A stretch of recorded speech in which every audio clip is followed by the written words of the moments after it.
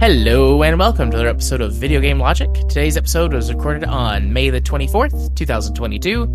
I'm your host, gaming psychologist, and shambling towards the mic. Rage. On today's show, we will of course be discussing the games that we've played. Raven Software's QA group becomes the first U.S. major video game union. The Buffalo shooter live streamed his mass shooting on Twitch. God of War Ragnarok to feature 60-plus accessibility options. Former employee sues GameStop for reportedly violating New York labor laws. And if time allows, we'll have a Steam Discovery queue. Timestamps will be in the show notes following their respective topics. Hello, Rage. Hello. How are you? Bit depressed after watching the news. Yeah. On the day of our recording in the current year, there has been another mass shooting, school shooting in the United States. It's been 10 minutes, so I guess we had to have another one. Yeah. I mean, the latest statistics I saw were at like 1.2 a day now for the year. Yeah. I guess we got to make up for all that COVID time we missed, right? Yep, everybody was indoors for COVIDs, and there were fewer mass shootings for a hot minute. I guess everybody missed them. I didn't. Spoiler alert. Not me. Not this dude. Kind of going back to the Franken content, hashtag not all men. But yeah. You can listen to the Franken content, so because I'm there, so I don't know which one was playing. Yeah. I just posted. Right. Fair play. It'll be there one time. Probably next time. The next time we need one, this will be part of it. Or that will be part of it. Whatever. You know what I'm saying. Wibbly wobbly, timey wimey. It's cute that you think I know what you're saying. Aw. You said it was cute. I'll take it. Then help. But I went with the shambling because you're gonna in the intro because you're gonna notice, dear listener, a theme. I'm just going to go ahead and dive into the games that we played this week, or this past 2 weeks. We had once bit and twice shy, I guess. There you go. Yeah, I see what you did there. But we did Franken last week because Rage was not feeling super great. So yeah, turns out medicating a cat, very tough. Yeah.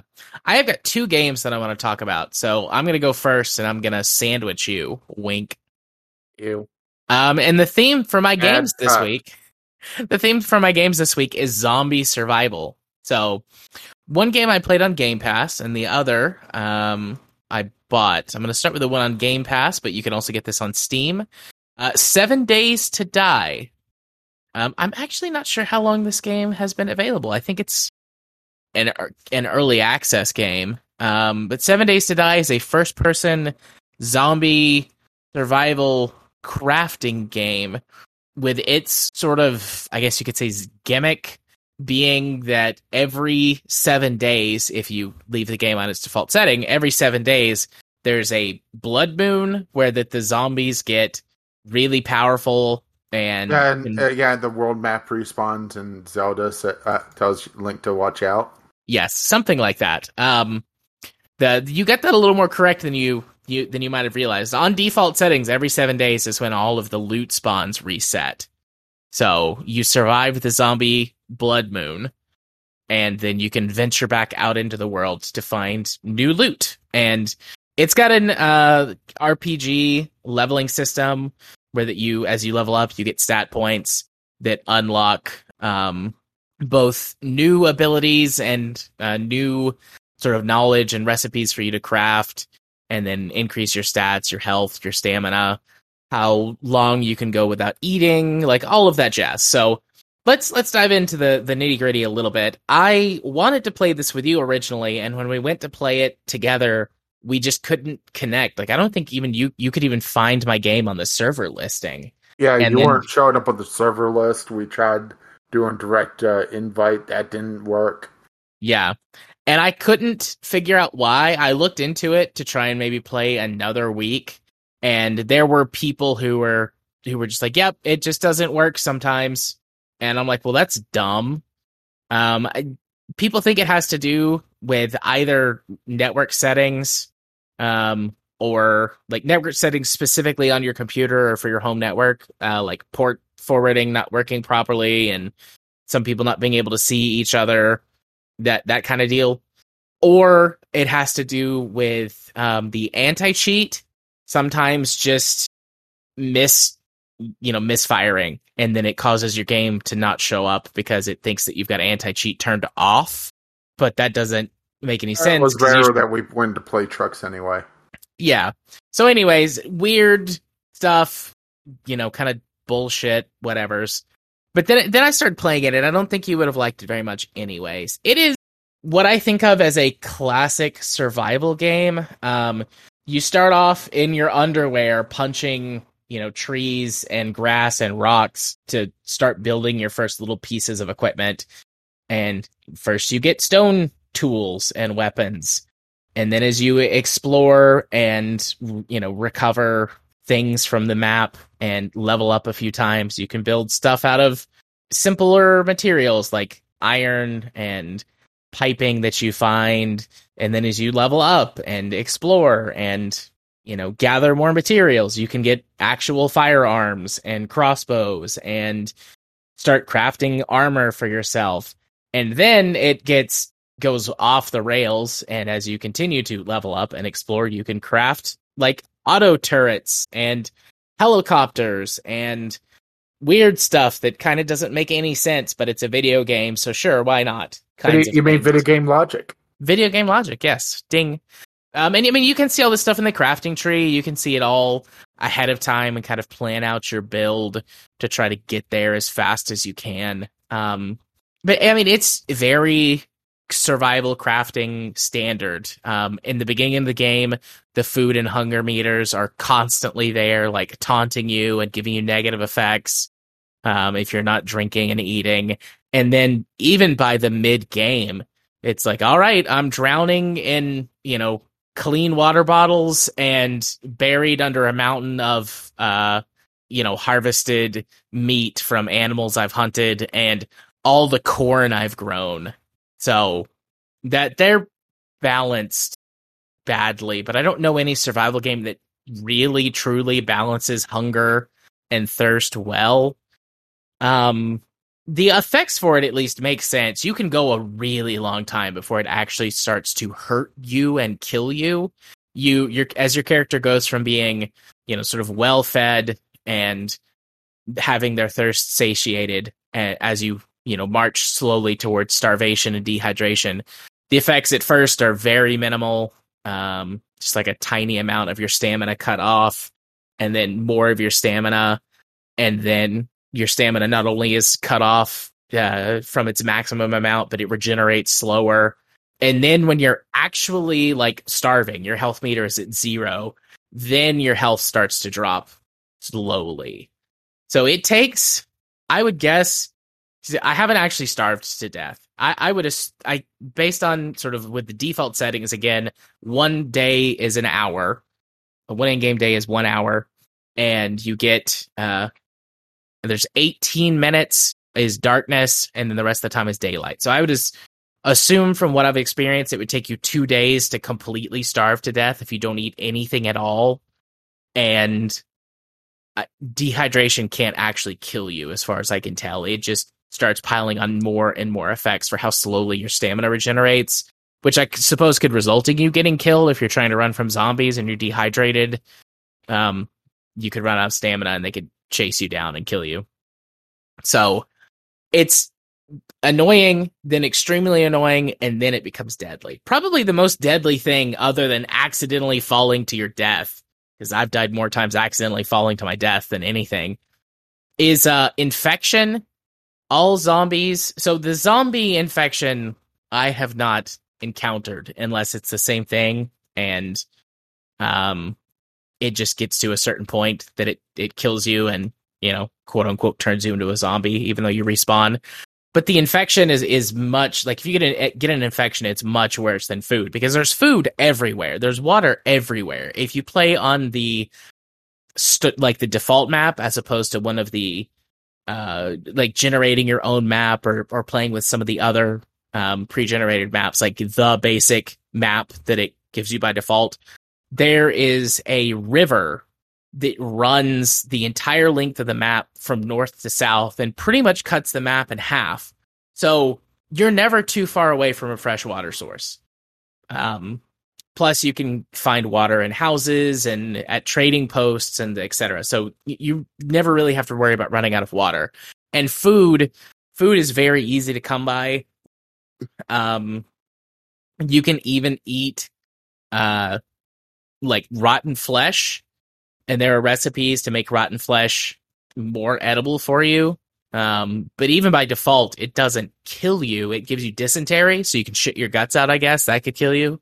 But dysentery is really easy to cure in the game as well.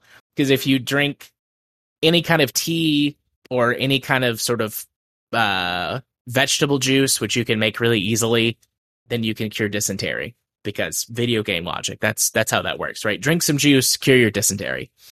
No, you die of dysentery. I played that game. Right.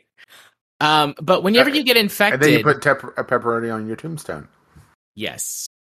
But whenever you get infected, there's fucking no medicine anywhere. I have only ever found one antibiotic item in the game. And the first time I got sick, I waited until daylight and then went and raided the hospital and found no medicine. So I don't know if that's a random generation, like I just got fucked on my random generation for the first map, or what. But infections are deadly because they reduce your stamina, then they reduce your health, then they reduce your carry weight, then like the more infected you get, the more your stats drop, and eventually you get a stat penalty to all of your stats, which are like strength, agility, intelligence, like, you know, that kind of stat. Eventually you take a penalty to all of them, and your skills can drop to 0 as opposed to 1. So if you have a skill, like too many skills drop to 0, it just kills you, because then you have like negative health, and so that can kill you. I'm not sure what happens when the disease hits 100%, because it hit 90% infected. One of my skills dropped to 0, and I died, and then I respawned. And when you respawn, you know, all of your status effects are gone, and you start at full health, full hunger, and full thirst. So those mechanics are... Yeah, in your former body is off shambling into the distance. Yeah, but it drops all of your stuff, so you can go pick up your rucksack with all of your stuff in it, and it does do a nice thing of whenever you pick up your loot, it puts everything back the way it was, the way you had your inventory sorted and your hotbars. So you can like sprint over to your body, pick up everything, have your gear ready, and resume fighting zombies if you would like. Its building system is pretty stupid. Most of it is pointless. Like, you can craft so many cosmetic items, which I guess is nice if you're that type of person, but I'm not. I like items in my games to be functional for the most part.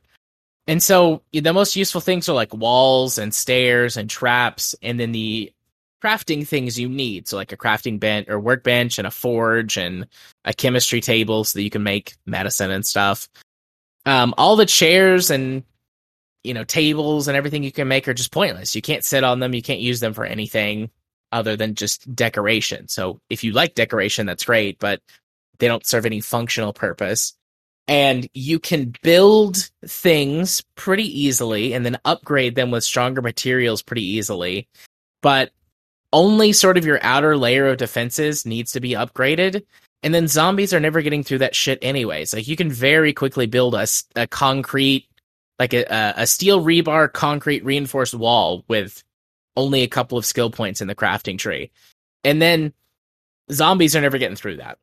And you can build, like what I did was I built a pier with a house over the river and put a bunch of stilts on it, but zombies don't attack the stilts. They're trying to get to you. And so the stilts aren't in their direct path to get to you. So the easiest way to destroy the house would be to destroy the stilts, and it would collapse. It does have like some mild physics for its buildings. I have accidentally collapsed structures several times until I realized sort of the on-screen prompt for like, hey, you're about to destroy your building if you do this. I accidentally plummeted to my own death once doing that. That was fun. Yeah, I was just looking on the wiki. It looks like the best way to actually get medicine is crafting it and farming the materials. Yeah. The only time I found medicine in my, because I started another game to kind of take lessons learned. Whenever you hit level 2, it gives you 5 XP points instead of 1. And then after that, you only get 1 XP, or not XP, sorry, skill points. You only get 1 skill point per level after that, except for quote unquote milestone levels like 10, where you get 2 skill points. And you can get into the crafting tree at level 2.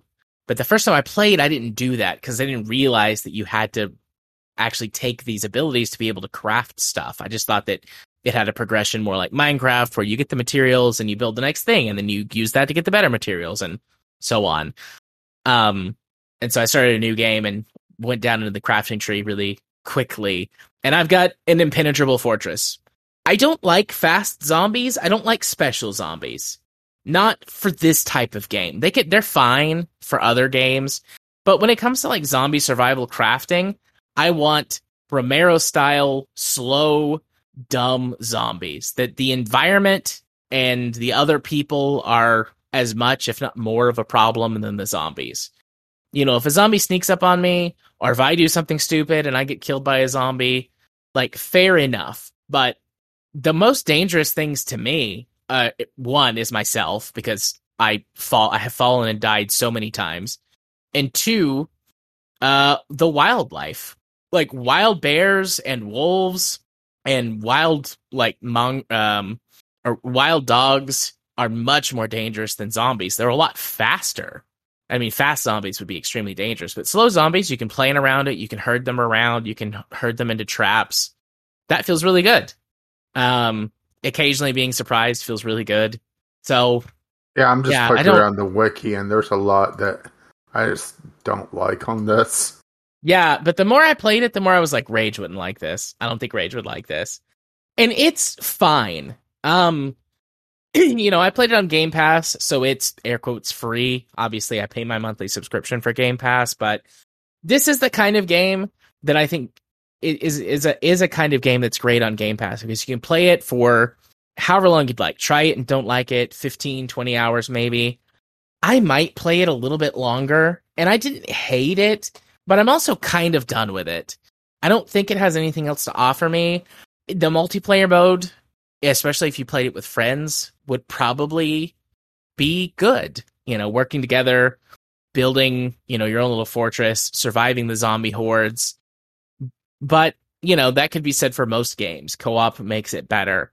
And I don't think co-op would make it better enough unless you had, like, the right group of friends and you yourself really liked this game, you know, to make it worth buying, or to make it worth spending at least not very much money on. I mean, on Steam, it's $25, $40 if you get a 2-pack. So, you know, buy it for you and a friend, and you save, $10 overall.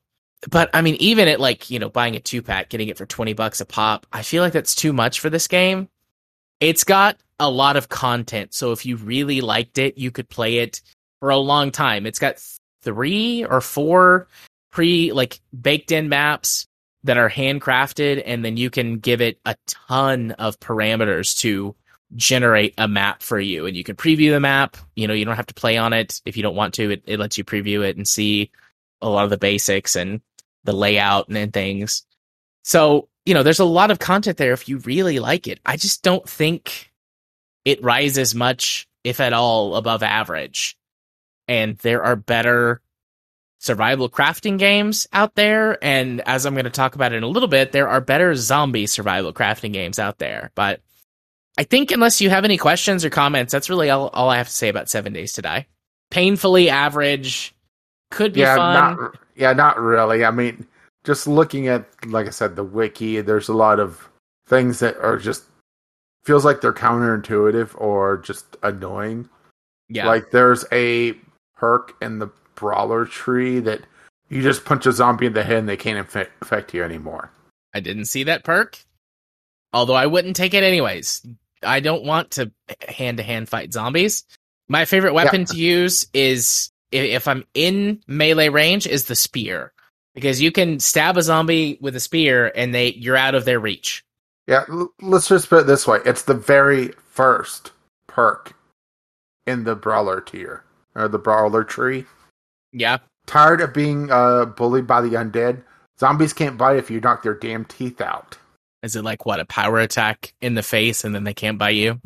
It looks like it's a specialized weapon that you equip. Oh, okay. Maybe like brass knuckles or something. Actually, iron knuckles. Oh, okay. And it says punches to the head negate infection ability. So, I mean, that just seems boring, you know? Yeah. There's interesting ideas here, but then they just... I like the idea that, you don't have to babysit your character that much on the need bars. But then they do stuff like that, right? Yep. Oh, worst thing about the game. Honestly, you can't sleep. Which means that whenever you go back to your base at night, because your detection radius is worse, the zombies can still spot you, but they're much harder to spot, that whole thing. And then if you're playing with, blood moons and whatever on, zombies just get stronger at night anyways. Uh-huh. So whenever you go back to your base, it's like, all right, I guess I'm just going to sit here all night for 20 minutes. And you can craft and you can do whatever during that time, but it's just sitting. It's very boring. Nighttime sucks. Yeah. Yep. So, speaking of zombies, well, I haven't played the zombie DLC, but there is one. 112 Operator. This is the sequel to 911 Operator. And actually, you can go and play as a 911 operator, depending on where you go. The game does some geographic things where if you're in a place where it's 911 instead of 112, they have the audio clipped out where it'll go 911, which is neat. Even though, playing as close as I can to where I am, everybody's still distinctly British, right? Yeah. But this is one of those games that kind of removes the need of the previous game. Outside of some aspects, like I said, it has more of a European feel to it. So, if you want, more like American voice acting than 911 Operator, but for the most part, 112 replaces the previous game as you are 911 112 operator. You're an emergency dispatcher handling the emergency responses for a set period of time in city of choice. There's a career mode that's set mostly in European cities. Depending on your definition of European, because Moscow is kind of splitting hairs there, but right. It's European-esque cities. And the idea is that you're essentially trying to just continue on with your career.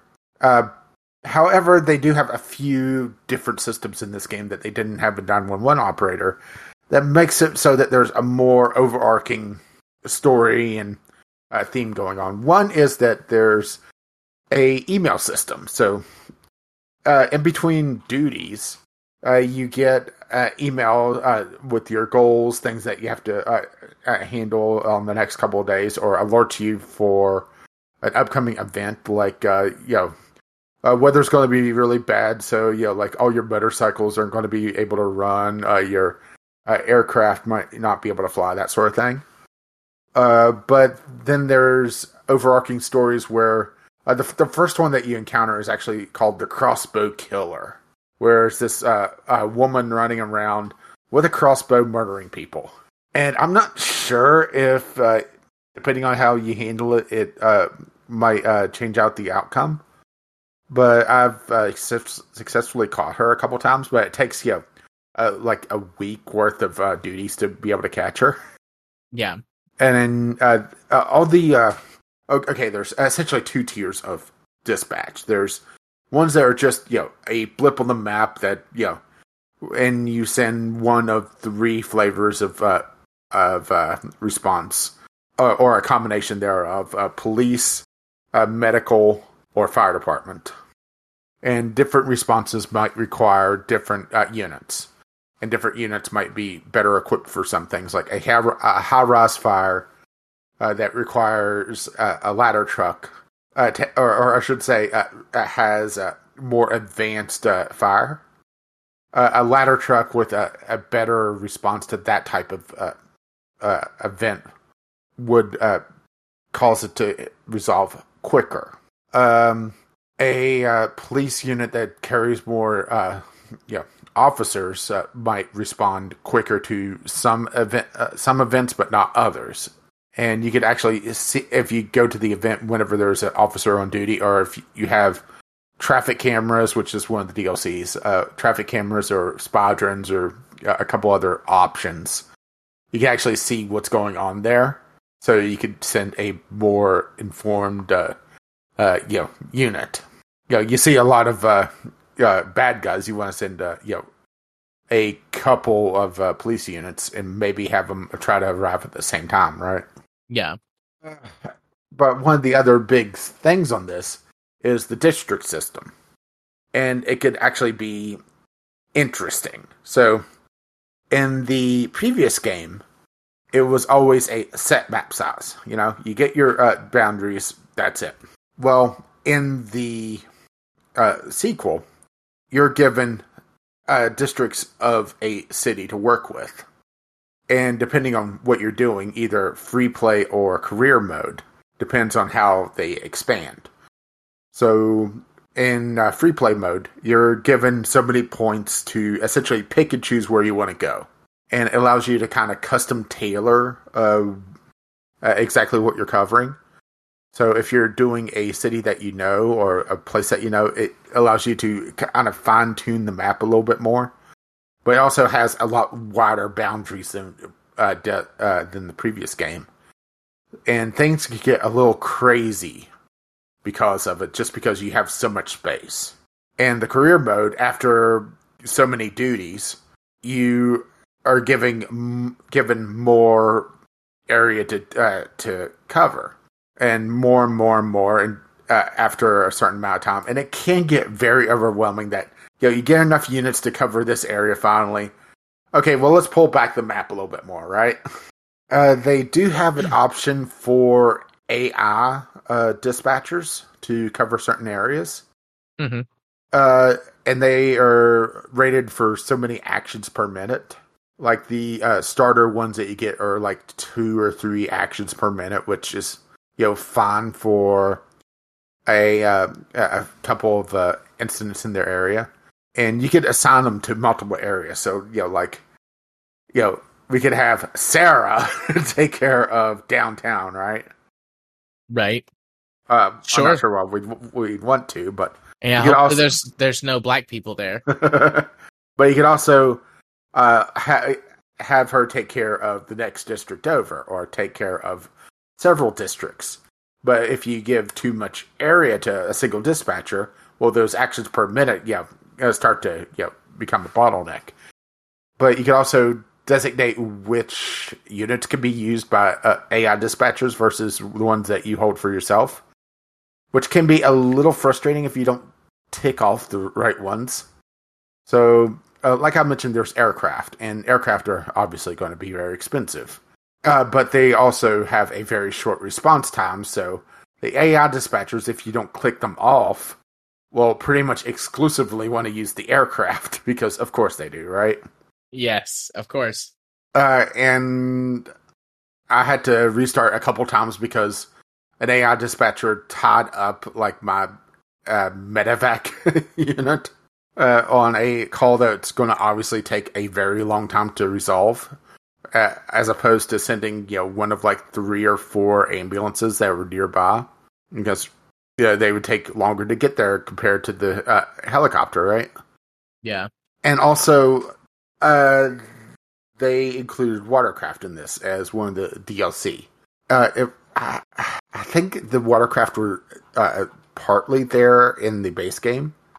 I got this through the Humble Bundle for Ukraine, and saw that the DLC was on sale, so I went ahead and just bought the DLCs. But they expanded on them greatly in the one of the DLCs. But the thing is that depending on the map you're on, it can be a little bit of a crapshoot. Like my career boat, I'm in London, which has the River Thames, of course, but then there's a couple lakes that they've added in one of my last my last duties through the districts, and it's completely isolated from the river. So unless you have amphibious vehicles, which there are, but they're more expensive because of course they are, it makes it so that you either have to have a dedicated set of units there and a dedicated set of units on the river, or have air units, which are also expensive. And sometimes it's a little hard to tell which areas are going to have calls and which are not, because they don't exactly tell you, okay, well, you want to get this little lake here outfitted, but you can ignore this larger area over here because we're not going to put anything over there, which could be a bit frustrating. And also, because I'm playing on a map that has limited water, it feels like they don't spawn as a diverse of calls as they could for it, because there's only so much space. So I've gotten some repeats on the little blip calls, which brings me to the other type of call. So these are the ones that was it Ghost Shark that was talking about 911 operator way back a long time ago? I think so. Yeah. They have a lot more diversity this time around, which thankfully, and it's kind of a choose your own adventure. Sometimes there's a no-win scenario. Sometimes there's an obvious one to do. Sometimes, what you try to tell them, they just ignore. Because, real life, right? Yeah. But it's all done very well. And there is workshop support with added stuff as well that I've downloaded. Like I said, there is an obvious focus on a more European mindset this time around. So, it does feel a little bit odd playing as in an American city. But playing the career mode in London, it fits perfectly well. There's a diverse amount of units, actually more so than 911 operator, and they've kind of they didn't simplify it, but they've changed the way that the equipment's used, which makes it a little bit more easy to deal with. But if you want to dive into min-maxing units, you can, but you don't have to as much as the previous game. And they also added a major fire component. So if you ignore a fire call for too long, or a big fire for too long, it could get out of control and expand from just a little point on the map to an area on the map that you have to try to deal with, which makes it rather interesting. And that could also expand into wildfires that you have to deal with, and there's a lot going on with this game. I haven't really played outside of the DLCs that just are omnipresent. The two major story DLCs, because there's a pandemic outbreak, because of course there is, right? Of course. And there's The Last Duty, which is zombie apocalypse. So you're on theme as well. Mm-hmm. Kinda. Kind of. It does sound like it is a short DLC, but right. Yeah. I did. I picked it up for pretty cheap, and it's a cheap DLC to begin with. I think they were all 60 or 70% off, and The Last Duty is only $7 to begin with. That's a good price point. Mm-hmm. I imagine that it's probably a more round number in another currency, right? Yeah, probably. I will say that this is a game that's a lot better than 911 Operator. It does have its flaws, of course. It can have some weird things going on with calls. One thing I wish they would have done was, if you have one of the scripted calls and a unit shows up, there would be some sort of acknowledgement of that. Because there was pardon me, it's the chair squeaks. There was a gas leak 911 call or 112 or whatever. That it was obvious. Tell the guy to get out. But he ignores you, saying that he has to open up all the windows and get the people out of the building because it's an apartment complex. It's a scripted event. There's a no-win scenario there. And he's yelling about, I can't wait for the firemen to get there. Meanwhile, the firemen are literally downstairs banging on the door, right? Let us in. Let us in. Just a little, nitpicks like that. And the game can overwhelm you at times with information. And sometimes not with useful information. A good example of this is whenever a call changes, whenever units are on scene. So, for example, a call for an ambulance might turn into a suspected domestic abuse. So they'll call for the police to come on scene, which is fine, and really realistic. And the ambulance will make a call out for we need police. We need a police presence here. That's a good one. The bad ones are whenever you have units on the way or pulling into scene, and they all call out at once, like a house fire that has police there as traffic control. They'll be yelling about needing a fire unit while there's one en route or pulling in, and they all go off at about the same time whenever they do their call outs. So if you have a lot of things going on at once, you could have all of a sudden half a dozen calls making requests for particular units, and you have to actually just pause the game to try to figure out who called for what in what order. Yeah, and if that's actually already been fulfilled and they're just not there yet. Or the flip side of that is having a unit that just can't complete a call, and they'll make a call out for police transport or medical transport. Yeah, and it gets lost in the jumble because someone's calling out for a fire response when there's a fire truck with lights on heading at them just a block down, right? Yeah. And I think it's just a timing issue, really, as well, because they all make the all out at the same time. So I think there's like a set tick rate inside the game itself. So whenever it hits that particular point of checks, it does a check on all the different calls and see, okay, is the player missing any units on a particular call? If so, send out that dispatch request. But because it's all at the same time, it just gets... Ugh. I have a friend who works for dispatch, and I think this is one of those things where just listening to you talk about it, and I've heard my friend talk about her job. I think this is one of those things where, like what you're talking about, like because it's a video game, it's looking for certain things. Because that happens to her too. She'll be, she'll have officers dispatched somewhere, and they'll need fire or emergency services or EMTs or whatever. Like, do you need an ambulance? Just need an EMT? Can the fire guys suffice? And so they might get multiple calls, but then she'll be like, just immediate, like, oh no, unit whatever already made that request. They're en route. It's like, oh, okay. And like, that's it. Like, instead of it being... but they'll do it over and over again. Especially if you're understaffed.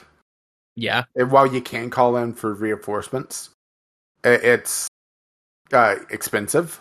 And you could still have the unit tied up because some units or some calls have a very long conclusion time. It just depends on what's going on. And also, depending on what's going on, it may actually slow down traffic around it as well, like a chemical spill. Well, slow down traffic around it because the roads are blocked off. Or another annoying one is whenever there's snow.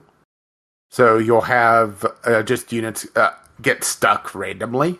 and units that are really good at technical skills, like police departments or the fire department. The fire units are pretty much unstick immediately. Police a little bit longer, but then the medical units are just stuck there and calling out constantly. And it's just one of those things that, well, you just basically have to have a fast fire truck, one of the essentially scout trucks, babysit this one corridor, and there's no like snowplows or anything, so it's just things just randomly get stuck, which is frustrating, but possibly a little realistic as well, right? Yeah. But overall, I do think it's worth it. I'm not sure about the $25 buy-in on the base game, but it does go on deep discount fairly often, and I did pick up as part of a bundle. DLC-wise, the 2 story ones I haven't played yet. Water operations might introduce more harm than good, depending on where you are, but also, throws in a lot of interesting things. Facilities, there's one interesting thing in it. So there's speed cameras and stuff that you could place around the city. That speed cameras make it so that it can pick up reckless drivers and can automatically take care of that. In theory, closed circuit television, you can place it in a hotspot once you've discovered where they are in the city, and you could use it to make a better response to whatever's going on. There's essentially a placeable department for each of the 3 flavors of response unit, so you could have like a clinic that you could place down on the map, a water intake point, which allows fire trucks to go refill their water, which the different fire trucks have a different amount of water. And on a bad fire, they'll actually have to go back and refill their water. So that's a really good one. And police could take a criminal to a custody facility to quickly drop off criminals or suspects, because they're not proven guilty yet. But the interesting one is the spy drone, which is a movable facility that can be used for surveillance, obviously. But also, whenever there's a call for searching an area, you'd use it to search the area yourself and not tie up as many units. Oh, nice. A little bit of active gameplay as well. Yeah. And you can actually set it to patrol area as well, which is nice. And then there's a charity mask DLC, which just puts everybody in masks. But, that feels a little bit more realistic these days. Right. I'm actually not sure what the historic low on this is. Thinking about it, not counting the Humble Ukraine bundle. Oh, shit.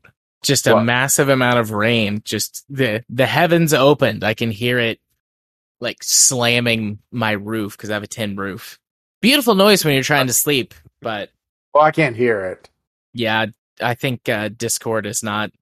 Like, my microphone is not picking it up until I talk. Discord's probably filtering it out, but I can see my waveform change. Like, it's loud enough that my waveform has changed. Yeah, it looks like the historic low is $5. So, well worth it at the $5 range. Yeah. I just wanted to go double check the historic low. So, yeah. Well worth $5. Not sure about the 25. I would say this would be a really good 10 to 15 range.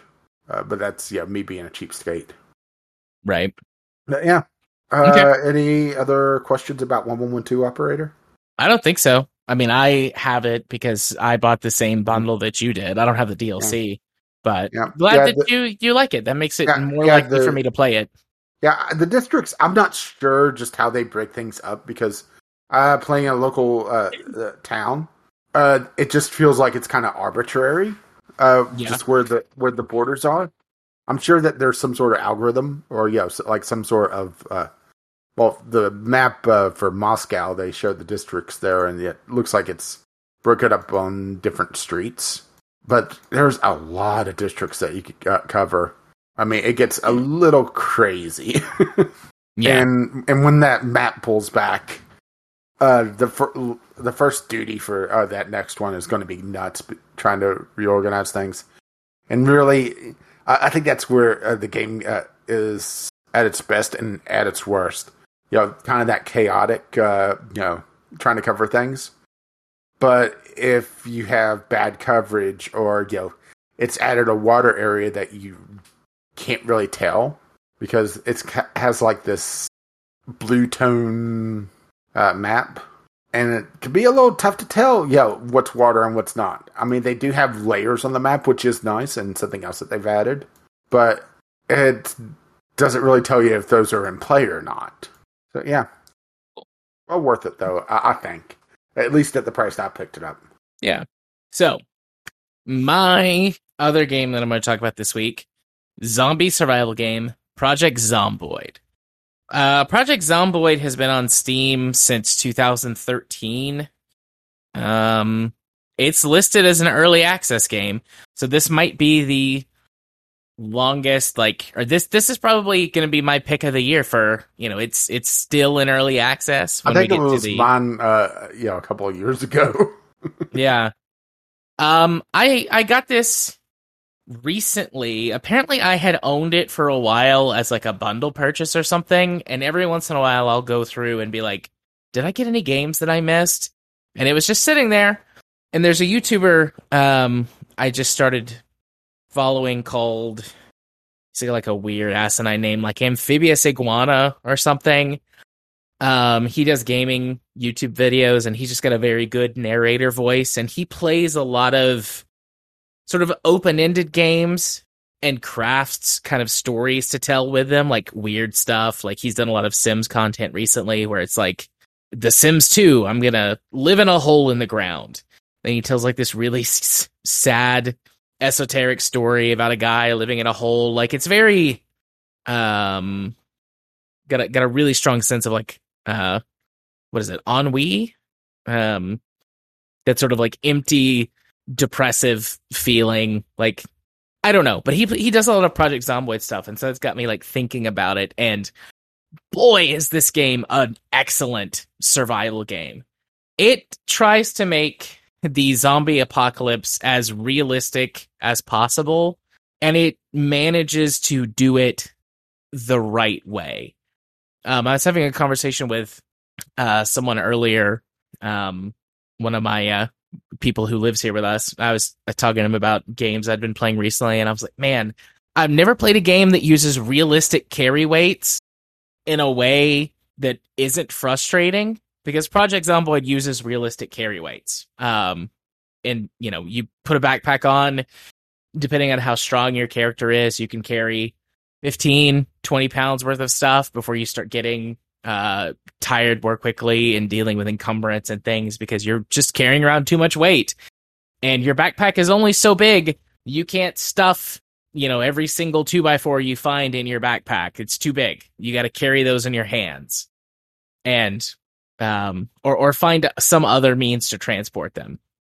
So let me back up. This is, like I said, a zombie survival game set in the early 90s, I think 1993, in a fictionalized but based on real towns in Kentucky. I think it's based on Louisville, Kentucky, and sort of its surrounding areas, but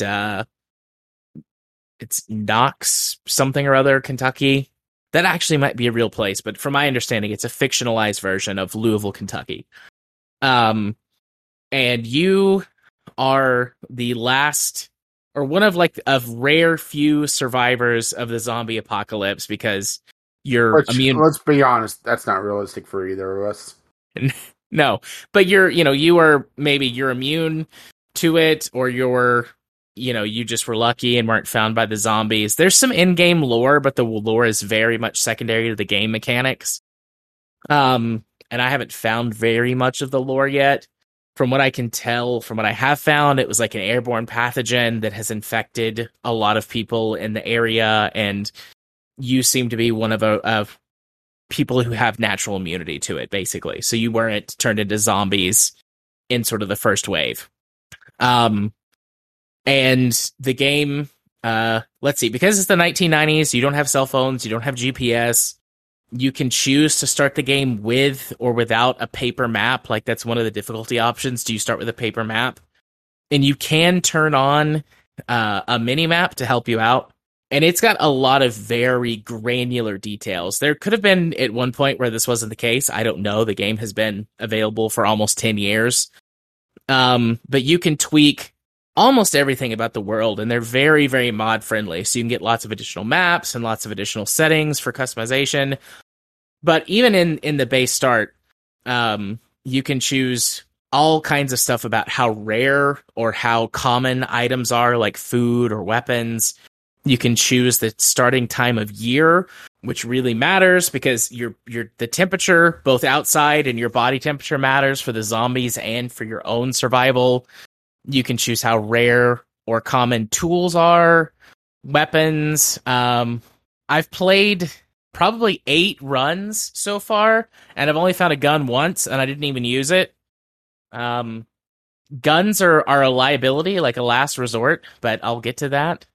You can choose how fast the zombies are, the starting multiplier for how many zombies there are. Like, you can see like the population of the area, and it's one giant map, and you can choose which of the 4 sections to start on for this map. So there's one that's like a very rural area, like with farms. There's one that's a suburb. There's one that's like a city center, and then there's one that's near like a prison. And each has its own pros and cons. And by default, zombies are sort of more congregated in urban areas because the population is higher. But you can change the starting multiplier for either how many people start off as zombies from the population and how much that can grow and how quickly it can grow. You can set zombie respawn timers, which I turn those off. I actually like the idea of being able to survive and wipe out all the zombies. Seems impossible. The population for this town is realistic in terms of 50 to 100,000 people living there. It seems impossible that I could kill 100,000 zombies and not die, but who knows? Maybe someday. But it just on and on and on with very specific details about things. It lets you, it's got one of those AI directors that can spawn random events. You can choose the spawn rate for those and, disable all of them if you want. It's got what's called a sadistic AI mode, which I haven't tried yet because that seems very scary. So those are all of the ways that you can customize the world and more. Then there's the ways that you can customize your character. You can choose from a number of starting sort of careers, like what your person was, that have default perks. There's perks and there's flaws that you can take, and you have, I think it's 10 skill points by default that you can spend in perks. And then if you go, negative on your spending for perks, you have to take faults to balance it out. And there's things like, one of them's called Cat's Eye, which gives you better night vision. There's one that's like Fast Learner. You can read books faster and you level up faster. And ones that make you better at certain basic tasks, like you can be an amateur chef, so you start out with a higher skill in cooking or things like that. And then the negatives are like you can be addicted to something like a smoker, or you can be what is it whether you're a free bleeder, anemic. You can be anemic, which means you bleed a lot more and it's harder for your wounds to heal. You can have like higher anxiety, so you panic faster if zombies come out, things like that. And it gives you some presets like doctor, nurse, carpenter, cop, fireman, soldier, farmer. There's a bunch. There's 15 or 20 default starters. And if you pick some of the careers, you can get access to a few skills that you can't pick from the list. Like you can pick a lumberjack, and the lumberjack gets a special affinity with axes. So by default, your axes can last longer and you can chop down trees faster because you're a lumberjack. If you're the soldier... You're okay. Yeah. See what you did there. If you're the soldier, or the veteran, rather, you get a special perk called Desensitize, which means your character doesn't panic at all. Because it's like, fuck this shit, like, been to war, or whatever. Because this would be post-Iraq War, the first, or I guess Gulf War, post-Gulf War, in the timeline, historical timeline. So, you can get those special perks. Then you can also just pick like unemployed, which gives you the full skill points that you can use on whatever you want. Then you can do some basic character customization. The idea, like the game starts out saying like, this is the end times. There is no hope. There is no cure. This is how you died. And then the game starts. And so you can do some character customization. You can pick hair and skin tone and gender and some basic starter clothes options. But this an in-depth character creator is not. And then it drops you in a random house in the sort of map location that you picked, and you start your survival. Or lack thereof. Or lack thereof. And then, depending on your various starting options, you get a certain amount of sort of free time.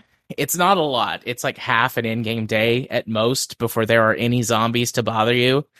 And then all hell can break loose, or you can have a quiet couple of in-game days, like slowly building up your supplies. Really, it's really based primarily on what you set as your starting zombie multiplier and the location that you pick.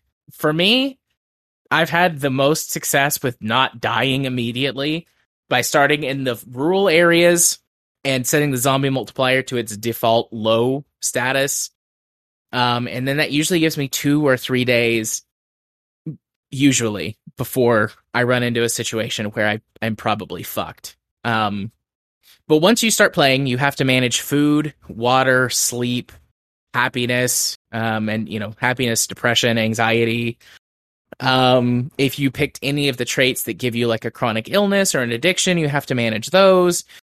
You have to manage your body weight, which is sort of a secondary characteristic of, your hunger levels. Being fat is great because that means that you can survive without food for longer without starving.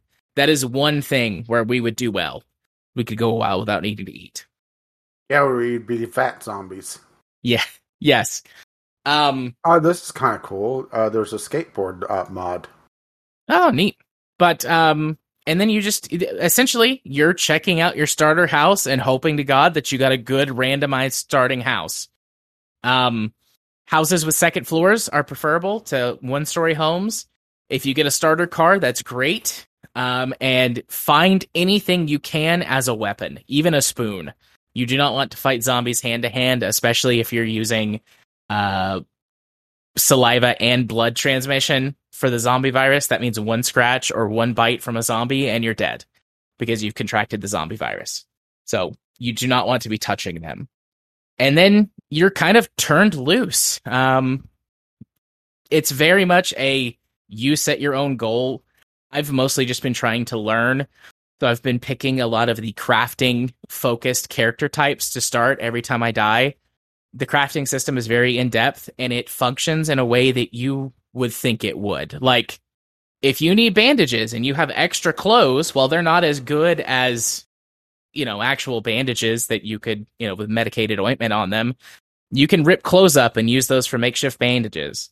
Do you need crutches or a splint? Well, smash a chair and use the legs to make a crutch or splint. It's not as good as one that you could get from the hospital, but it'll do. It lets you use a lot of pretty much anything you want as a weapon. So, coffee mugs are just as viable a weapon as a frying pan, as a machete. The machete will probably last longer and do more damage, but coffee cup is better than your bare hands. Zombies, if they notice you, kind of have that dogged pursuit. So you either have to kill them or trick them into ignoring you.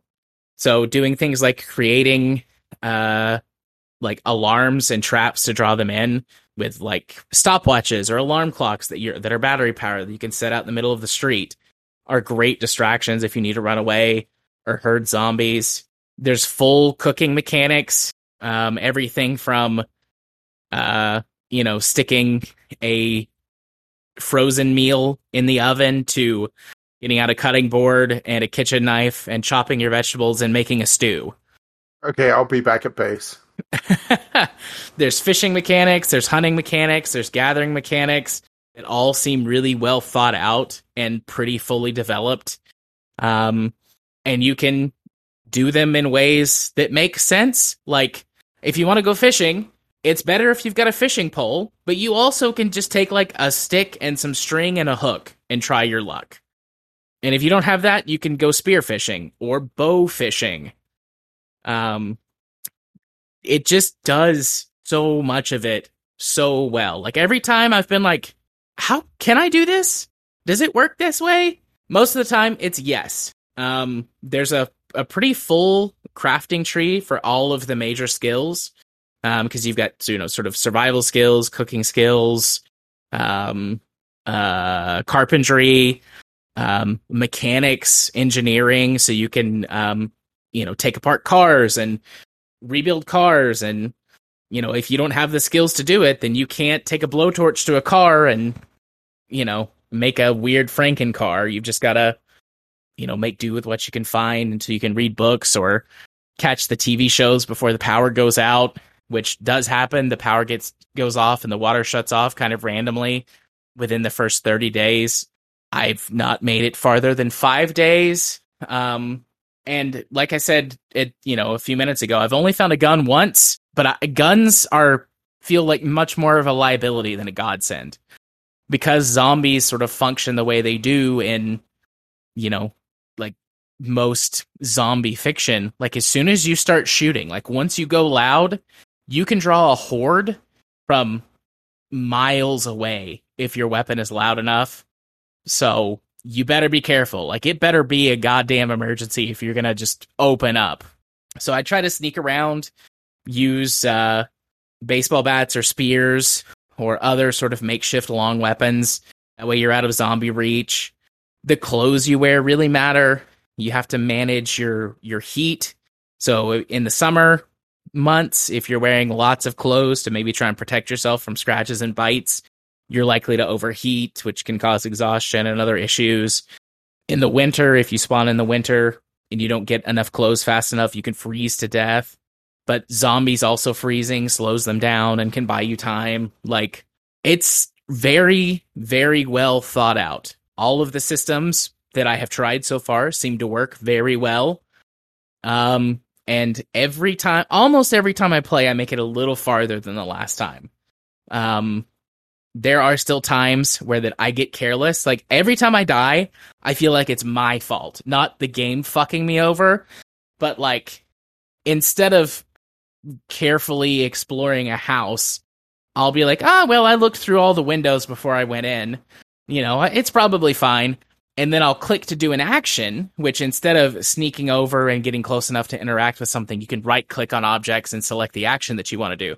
So I'll just click to do an action, and my character will walk over, and there will be, it'll play like the stinger sound, and there'll be zombies, and they'll pounce on you. It's like, fuck, if I had just like walked over here carefully, I could have ran away or probably clubbed this zombie to death. But instead, because I got careless, I got killed. I've never felt like I've been screwed over because the game screwed me. It's always been my fault because I've done something stupid. And I think that's the mark of a well-crafted game like this. I think that it is excellent. This reminds me a lot of Neo Survivor, playing that way back. Yeah. So kind of same idea, the very tough to get going, but once you do, it's it's you screwing up, not the game screwing you over, or I should say, or not finding the loot that you need, because that is a thing. But right, yeah, tough but fair. So far, I haven't gotten to engage in a lot of the game mechanics, like farming. Things seem to take place within quote-unquote real-world time frames. Like, I got an injury, kind of a minor to moderate injury. Had to smash a window to jump out so that I didn't get eaten by zombies. And I was on the first floor, so it's like I fell to my death, but I got like a deep laceration on my arm. And I bandages up, I took care of it, I didn't get infected, but it took 3 in-game days for it to heal. And that feels pretty real. Like, that feels pretty realistic. So I would imagine that it takes time to grow food as well. You don't just plop it down, water it once, and then the next morning it's grown. I would imagine it probably takes days or perhaps even weeks for certain crops to grow, which pros and cons, but I think that this game is going for that, and if you're aware of that going in, it's fine. But It looks like I decided to go look, and definitely skill oriented. yeah, it's wow. What? Do you even want to know? Yes. Some of these are weeks. Okay. Yeah, that makes sense. Actually, all of them was at least 2 weeks. Okay. Yeah, I mean that does make sense. So, I think it's $20 right now. If this is the sort of game that you like and you've never heard of it, it's worth $20. Easy. If you're not sure about it, I would say it's probably worth half that. And if you don't like this kind of game, you're really not gonna like this game. But I mean, if you've been listening to me talk about this and you're like, oh wow, that sounds neat, it's worth $20, I promise. It can be played fully solo. This is a game that I do think would be excellent in multiplayer because of the realistic nature of it.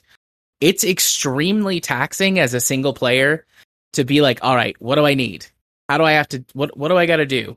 So you're constantly leaving, going and scavenging for resources. Like the first 4 or 5 days for the way that I have been playing, it's just like, fortify my initial house as much as possible with my skills and starting equipment, unless it doesn't have a second story, in which case I leave immediately and go find a house that has 2 stories and fortify that house.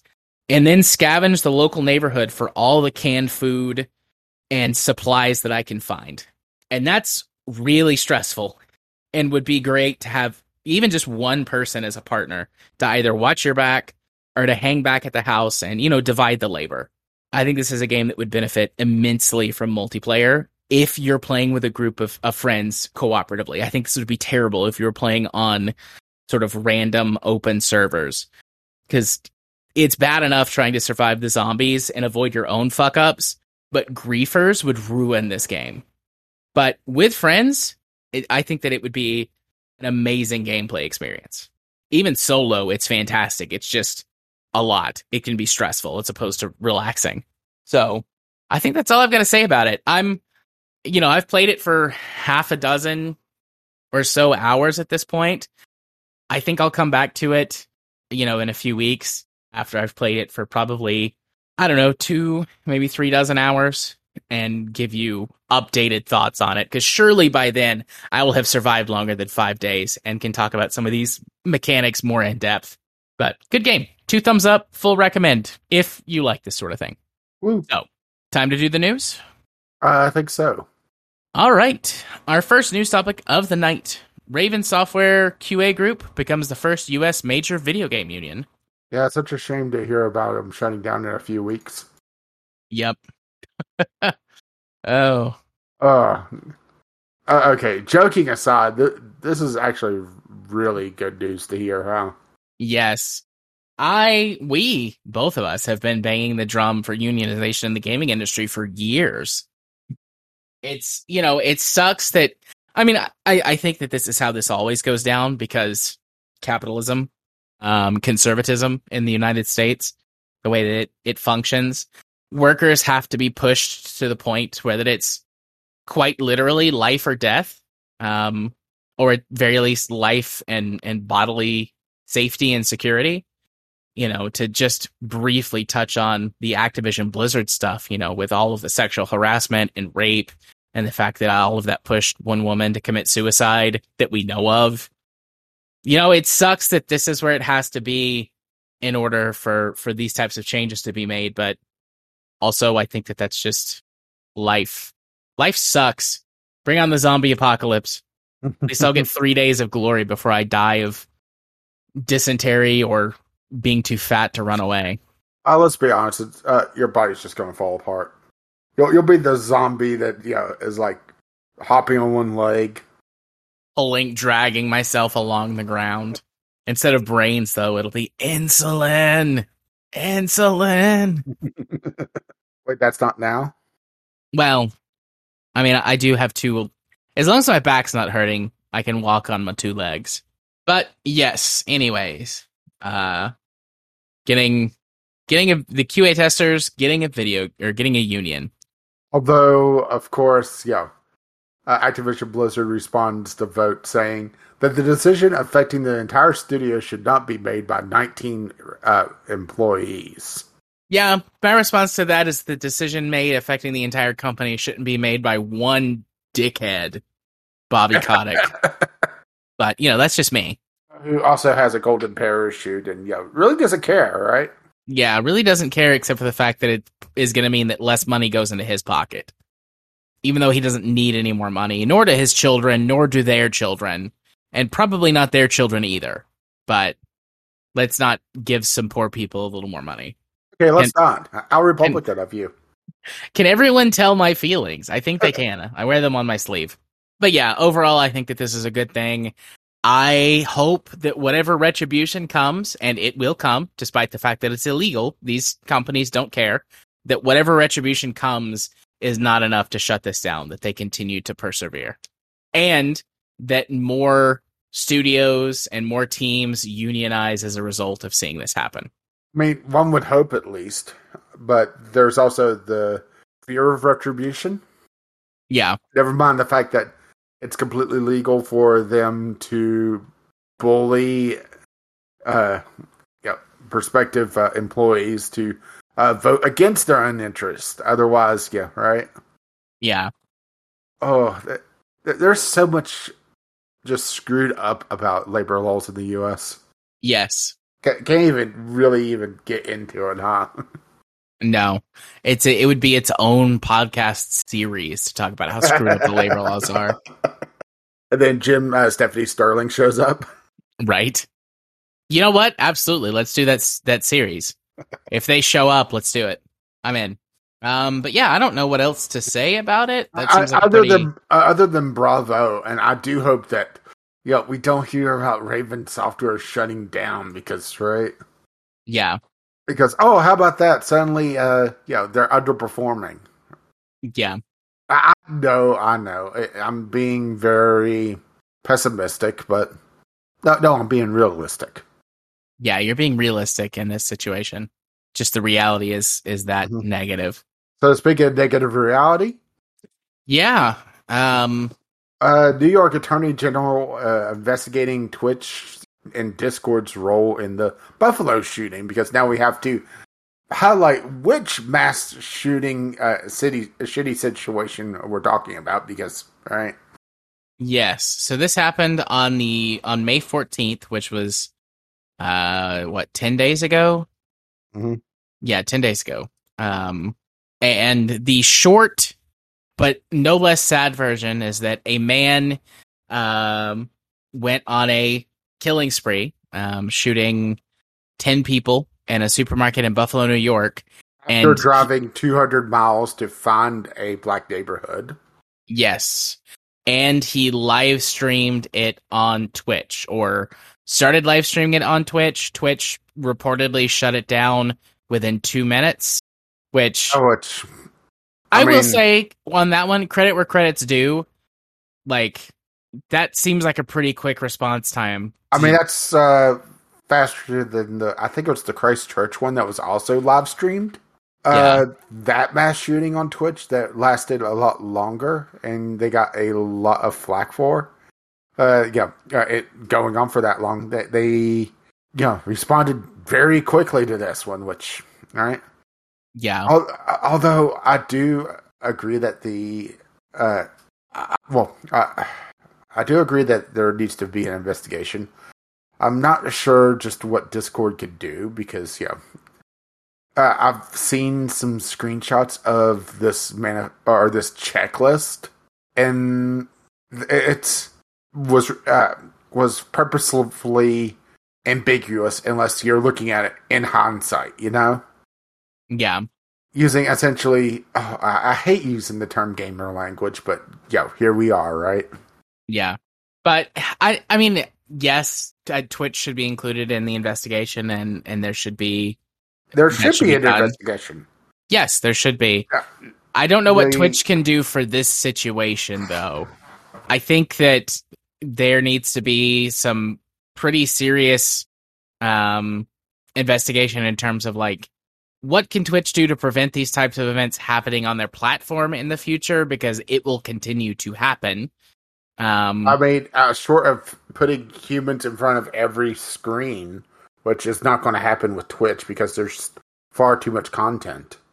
I don't know what you could do to completely prevent it. Twitch does need a lot more humans working on, having eyes on people's videos or people's streams. But yeah, that does seem impossible. Like, to have that many eyes on that many streams at all times. I mean, if we're looking at like just chatting, it's just stupid amounts of streams on here, and that's even before you get down to the below 100. Yeah, and I'm not saying like that there has to be something done in a specific way. Like, I'm not sure what the solution is. I mean, the impossible solution is an eyeball for every stream. And every time a stream goes online, it gets, a set of eyeballs on it. But that's unrealistic. Even that just is against, sort of the laws of physics. Like, we can't react that quickly, which makes me think that it's going to come down to some type of possibly or probably increased stream delay, as well as updating and developing, new algorithms to find this type of content and shut it down, or at least flag it for immediate review. But I don't know what that looks like on the technology end. I don't know how feasible that is. That so also comes down to these asshats, tagging their something with something that would trigger it, because there's streamers out there that play like Pokemon Go that have a camera on their head walking around talking, and if they look for this person's out in public doing something, well, that might be a Go streamer, right? Yeah, or it might be someone I hate to pick on the just chatting, but here we are again, doing something out and about, because that's a very broad subject. I mean, it's a very, very tough problem to try to solve, because there's no real good solution. There's always some caveat or some thing to pick up. Like, I'm just scrolling through the list of streams, and here's one that has somebody driving. You can see a windshield wiper and the cameras on the dashboard. There's another one where they're on the waterfront. Yeah. Oh, sorry. And I was going to say, would that trigger this? Because, right? Yeah. One other problem, and this is a much deeper problem with a much more... Yep, don't know what happened there. Back right away, Craig. But anyways, well, I was just kind of scrolling through, and here's somebody that's working on their guns, sitting and talking. Would that trigger something, right? Yeah. I don't know. Maybe it should. I'm not going to pretend to have an answer for this, but a solution has to be found for this problem. And you are right that Twitch does have a severe, issue with this, because didn't they have to come out and talk about their problems with racist hate mobs, just a few months ago? Yes, and anti-trans, anti-LGBTQ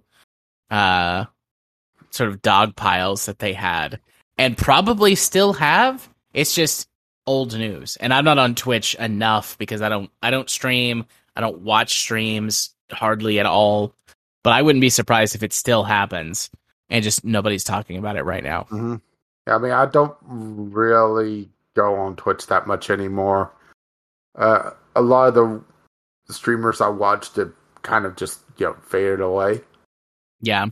So the internet and pretty much any site that allows social connectivity has in recent years become full of far-right extremists and sort of Nazi sympathizers and very hateful rhetoric. And I don't have a good solution for it, or even a suggestion for a good solution. But this isn't just a Twitch problem. This is many, many places a problem. Well, coming back around to on subject matter, part of the motivation for this chuckle nut in Buffalo was he was radicalized by memes. And no, I'm not joking. On 4chan. And and like I said, he had to drive for hours to get to this place to shoot it up. And never mind the fact that, okay, he was worried about an invasion and the replacement theory. And he went to essentially the Canadian border. Don't get me started on that rabbit hole. That fucking race replacement bullshit. I mean, okay, I will say this one, okay? How fucking stupid did they have to be to think that the powers that be, that the government would actually help minorities? I mean, that's a rhetorical question, right? Right. You and I have watched the news over the last 5, 6, 8 years, even pre Trump's election in 2016. Like, this shit was there, bubbling on the surface. Like, that's a rhetorical question, right? Yeah. Oh, I for one welcome our new robot overlords. Yeah, Craig can't be much worse, right? Maybe they will treat all humans with the same disdain. That way, at least we're all equally miserable. What? So, okay, so I'm still poking around on Twitch, and I went to the pools, hot tubs, and beaches section, because of course there's one. Of course. And I scrolled down. First of all, there's just a fat ape that's just sitting there, and that's the stream. But further down, there's a jar of peanut butter in a pool, and that's the stream. Nice. I could get behind that. Why not? There's Le Fishy, which is a fish in a bathtub. Lovely. Probably more entertaining than than half of these other streams, right? Yeah. There was one other article that I didn't add to the list, but was talking about the gambling section, which the fact that somebody will sit and watch somebody playing a slot machine is just blows my mind. Yeah. But the fact that it's an open thing on a site that caters to kids, right? Yeah. I had a problem with it in GTA. Especially whenever you could buy into the game with real life currency, right? Yeah. It's just, and of course, all these people are selling with referral links, so it's just that's just an utter mess. So we kind of covered the next one, which Twitch details the response. I'm not sure there's really anything else here that we didn't already cover, though. Yeah, I don't think so either. I mean, they did say that they are being open with the FBI, Homeland Security, and the New York Police Department Cyber Intelligence Unit, which that's a thing, right? It sounds like it should be on CSI, right? Yeah, the Cyber Intelligence Unit. Dun. Wait, and now I'm on Twitch looking at streams. Lord of the Rings Extended 1 through 3. They're in the battle for Minas Tirith. The stream has been running for 12 hours. There's 6 hours left in this movie. So I will say that games done quick can be very interesting when it's live. But the chat is just a horror show. Yeah. All right. And the categories does kind of give you an idea of what's popular or what's not, huh? Yeah. Because you have to scroll down pretty far to get to Call of Duty Black Ops, right? Yeah. There's Jim's favorite game, Farming Simulator. Yay, Farming Simulator. Okie dokie. Moving on to a news topic which is better. God of War Ragnarok to feature 60 plus accessibility options. Yeah, so damn, right? Yeah. Accessibility has come a long way, broadly speaking, but especially in the video game industry in the last 4 or 5 years. There have been certain features that have been present for a long time. The stuff that you think of as standard, like subtitles and colorblind modes have gotten very common, and descriptive audio has gotten really common. But the last couple of years, Sony, in terms of software-based accessibility options, has been leading the way since at least Last of Us 2, I think, was when they really debuted a lot of their sort of now standardized features for at least their first-party titles, which God of War Ragnarok has, and some. And it's just good to see. There's a podcast I listen to, although she also posts their videos first on her YouTube channel from Laura K. Buzz. But the podcast, to look up just the podcast, is called Access-Ability, where that she talks about accessibility options in video games and reviews specific games. I didn't realize that Ragnarok was going to have so much, so I'm looking forward to the episode that will probably come out this week or maybe next week, where she'll run through this whole list and talk about them. Yeah, they don't go into the entire list, but there is a blog post that highlights some of the, more interesting ones, like having it where you could set the different colors for highlights on characters. Yes, which that sort of thing helps with people who have visual acuity issues. Could be color blindness, or could be some other type of visual impairment that makes it to where you can't clearly distinguish shapes or colors.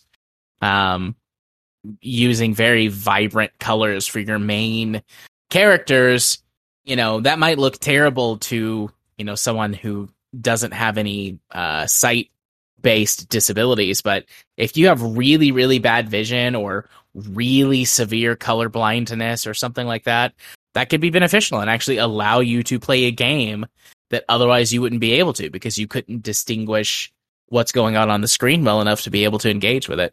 Yeah, and this blog post that highlights it's not, as the hockey puck goes off there for a moment, it's not just, the character is, like highlighted.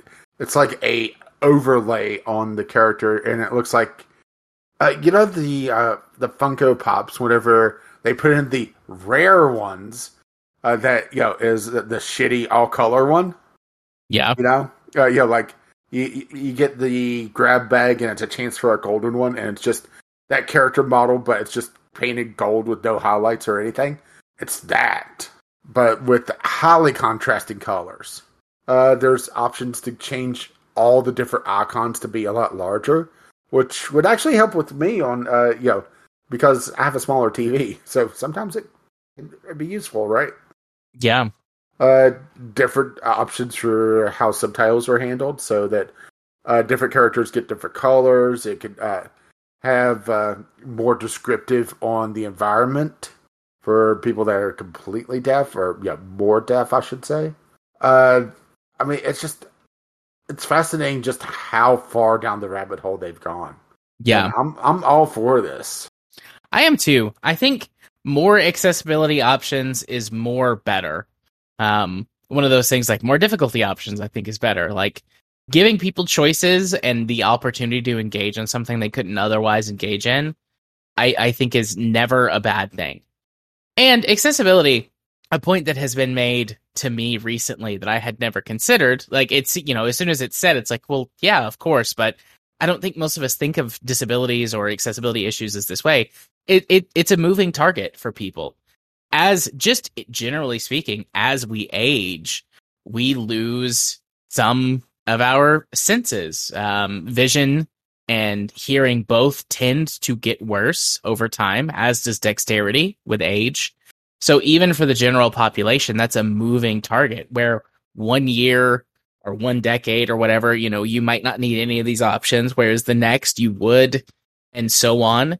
More acute and severe disabilities can happen in ways that we don't realize. I think COVID has been a big eye-opener for the general medical community and the general population, the ones at least that aren't dipshits, that anything can cause disabilities, and they can both come and go. I know people who have gotten or who have had COVID, who have had issues come and go as what they think is part of long COVID, related to things like sensations, maybe sensory issues, nerve-based problems that with their hearing, perhaps they already had an existing condition and COVID has worsened or changed it, for, both visual and hearing-based acuities. Like, accessibility is a moving target, and even within the time span of a few weeks or a few months, specific conditions or, be they illnesses or, quote unquote, the right circumstances can cause someone to experience a disability, even if it's only temporary. So all of that to say, more accessibility features that are more accessible to more people more of the time is going to be, is never not going to be helpful. And I think that this is great. And I have no complaints on this front. I suppose if some of them happen to be implemented badly, that could be a negative, but list as given, and with Sony's track record over the last couple of years of implementing them in generally well received and, fully baked ways, largely unproblematic ways, I think that they'll probably be fine with how they implement it.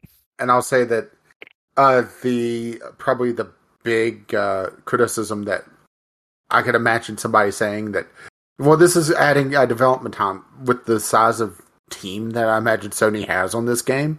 It probably didn't add any time to the development. Yeah, probably not. And I don't expect indie games to do this, though. Maybe a handful of options, but not full-on choices on different subtitles and having different colors and different speaker names and right. Yeah, I think that these effects will be not these effects. Goodness, these accessibility options will sort of be released to indie devs. I think that it will be sort of a gesture of, goodwill or good publicity from major studios when they do it. But I think that over time, these big features will become more accessible to small studios to be able to implement. I think you'll see, like, for example, in Unreal, the Unreal Engine, you'll just sort of see some of these options become native to the engine, and other, game development engines that indie studios tend to use a lot. I think that'll happen over time. Realistic on the number of accessibility options I'm expecting from a game. Having an option for subtitles in a story-heavy game, that's something that I kind of expect at this point. Yeah, but not having half a dozen different options for just speaker colors, right? Yeah. Or having description, other descriptive things, or having the character highlights. One thing that's kind of not related, but in a way it is. I wonder just how wild Games Done Quick is going to go with games when there's more accessibility options, because they already do Punch-Out blindfolded. Right? Yeah. And they've done like Mario 64 blindfolded, so it could be interesting as a showpiece to show, just anybody can game, right? Yeah, absolutely. And as going back a minute, a response to the dev time issue, like, I think there's dev time that goes into the initial development, but a lot of these tools are just implementations and perhaps refinements from other games. And like, yes, I know that games that have different engines would have different implementations of the tools, but I don't think it's, in the grand scheme of things, I don't think it's that much dev time. And also, like, fuck off. If that's your argument, like, oh, it takes up dev time and the game won't come out as fast, like, it's okay. You'll live if you have to wait a little bit longer for your game to come out to ensure that more people can play it. I was just already, trying to address the elephant in the room, Yeah. because we both know where it was going, right? Oh, yeah, absolutely. But yeah. You ready to move on to our next topic? I Last think news so. topic of the night. Former employee sues GameStop for reportedly violating New York labor laws. How about that GameStop doing something shitty, right? How about that GameStop doing something shitty? They would never. They've never done anything shitty before. What are you talking about? No. Let's see. I'm looking for the. So it's coming down to how GameStop classify their employees. According to the lawsuit, GameStop employees qualifies as manual laborers, and as such should be paid every week according to the New York labor law. Because the retailer pays its employees every other week, the lawsuit says that's following the said legislation. Which I know is kind of splitting hairs, but right? Yeah. I mean, I think number one, fuck GameStop and other major corporations who don't pay their employees both enough and regularly enough. GameStop, I don't know how close to minimum wage GameStop employees make. I suspect it's pretty close unless you happen to be a store sort of general manager or something. But statistically speaking, people who are minimum wage or near minimum wage earners already live paycheck to paycheck. And the longer those paychecks are spaced out, the harder it makes it for people to live. So fuck companies that pay people as, rarely as they can get away with. Secondly, whether or not it's splitting hairs to say that a GameStop employee is a quote unquote manual laborer or not, I don't think should matter. I mean, I know it will. I know it does because that's, how laws work. You get very specific and granular in cases like this. But I wouldn't be surprised if they actually do spend, at least 25% of their time doing physical labor, because the definition of physical labor in terms of like legally speaking, like we've seen this before with, I can't remember what state it was that a bunch of truckers sued because the definition of some specific definition of labor meant that they couldn't be classified as contract workers, therefore they qualified as benefits, and they wound up winning, or qualified for benefits, and they wound up winning that case because of the way that the legal definition of contract laborer worked or something like that. So it's going to matter, but I really wouldn't be surprised if they didn't spend at least 25% of their time doing manual labor, like unboxing things, putting, like, I worked in retail. I didn't work at a GameStop, but I've worked in retail, and I spent so much time rearranging shelves, tear this down, build that back up, go clean that thing, lift these heavy objects and move them around. Like, was it the most strenuous manual labor job I've ever done? No, but it still qualifies. So I think that this guy has got a leg to stand on, regardless. Yeah, I did go hunting for some salary information, so I went with my state since I know what the hourly wages. And according to this, retail assistant manager gets just above minimum wage. Store manager gets $15.66 an hour on average, according to Indeed.com. Okay, so for your state, what's your minimum wage? Is your minimum wage the federal? $8.75. Oh, so your minimum wage is higher than the federal minimum wage. Barely, Not by much, but yeah. So they're making not quite double minimum wage, but close. Yeah, retail assistant manager, $9.68 an hour. Yeah. I mean, there's not a lot of reports for my state, so Looks like New York's minimum wage is $15 an hour. Okay, this ought to be fun. Let's scroll all the way back up to New York then. Because I didn't want to go digging more. And I passed it. Because of course I did. Okay, New York State. Store manager, $19.84 an hour. That's not much more compared to my state, huh? No. Assistant store manager, $13.35 an hour. They don't have sales rep, unfortunately. Yeah. But yeah, it's Basically, the store manager gets a bit more, and that's about it, really, right? Yeah. I could imagine living in New York making $19 an hour because the cost of living is so much higher in New York. Well, that's New York State as well. Yeah, that's true. It's hard enough to live in my state making, $19 an hour. So my state's minimum wage is the federal minimum wage, so $7.25 an hour. Tennessee has got, comparatively to lots of places in the country, a really low cost of living between low utilities because we have abundant access to hydroelectric power and gas. The price of gasoline tends to be lower here for reasons I don't understand. Oh, don't worry. I'm sure there's still plenty of Biden stickers. Oh, yes, there are.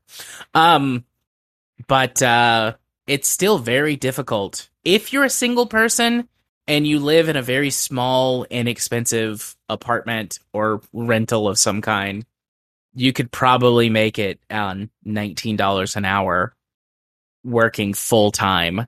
As long as you're not in debt and you don't get sick and you're willing to save for potentially years to get anything expensive that you would like to have.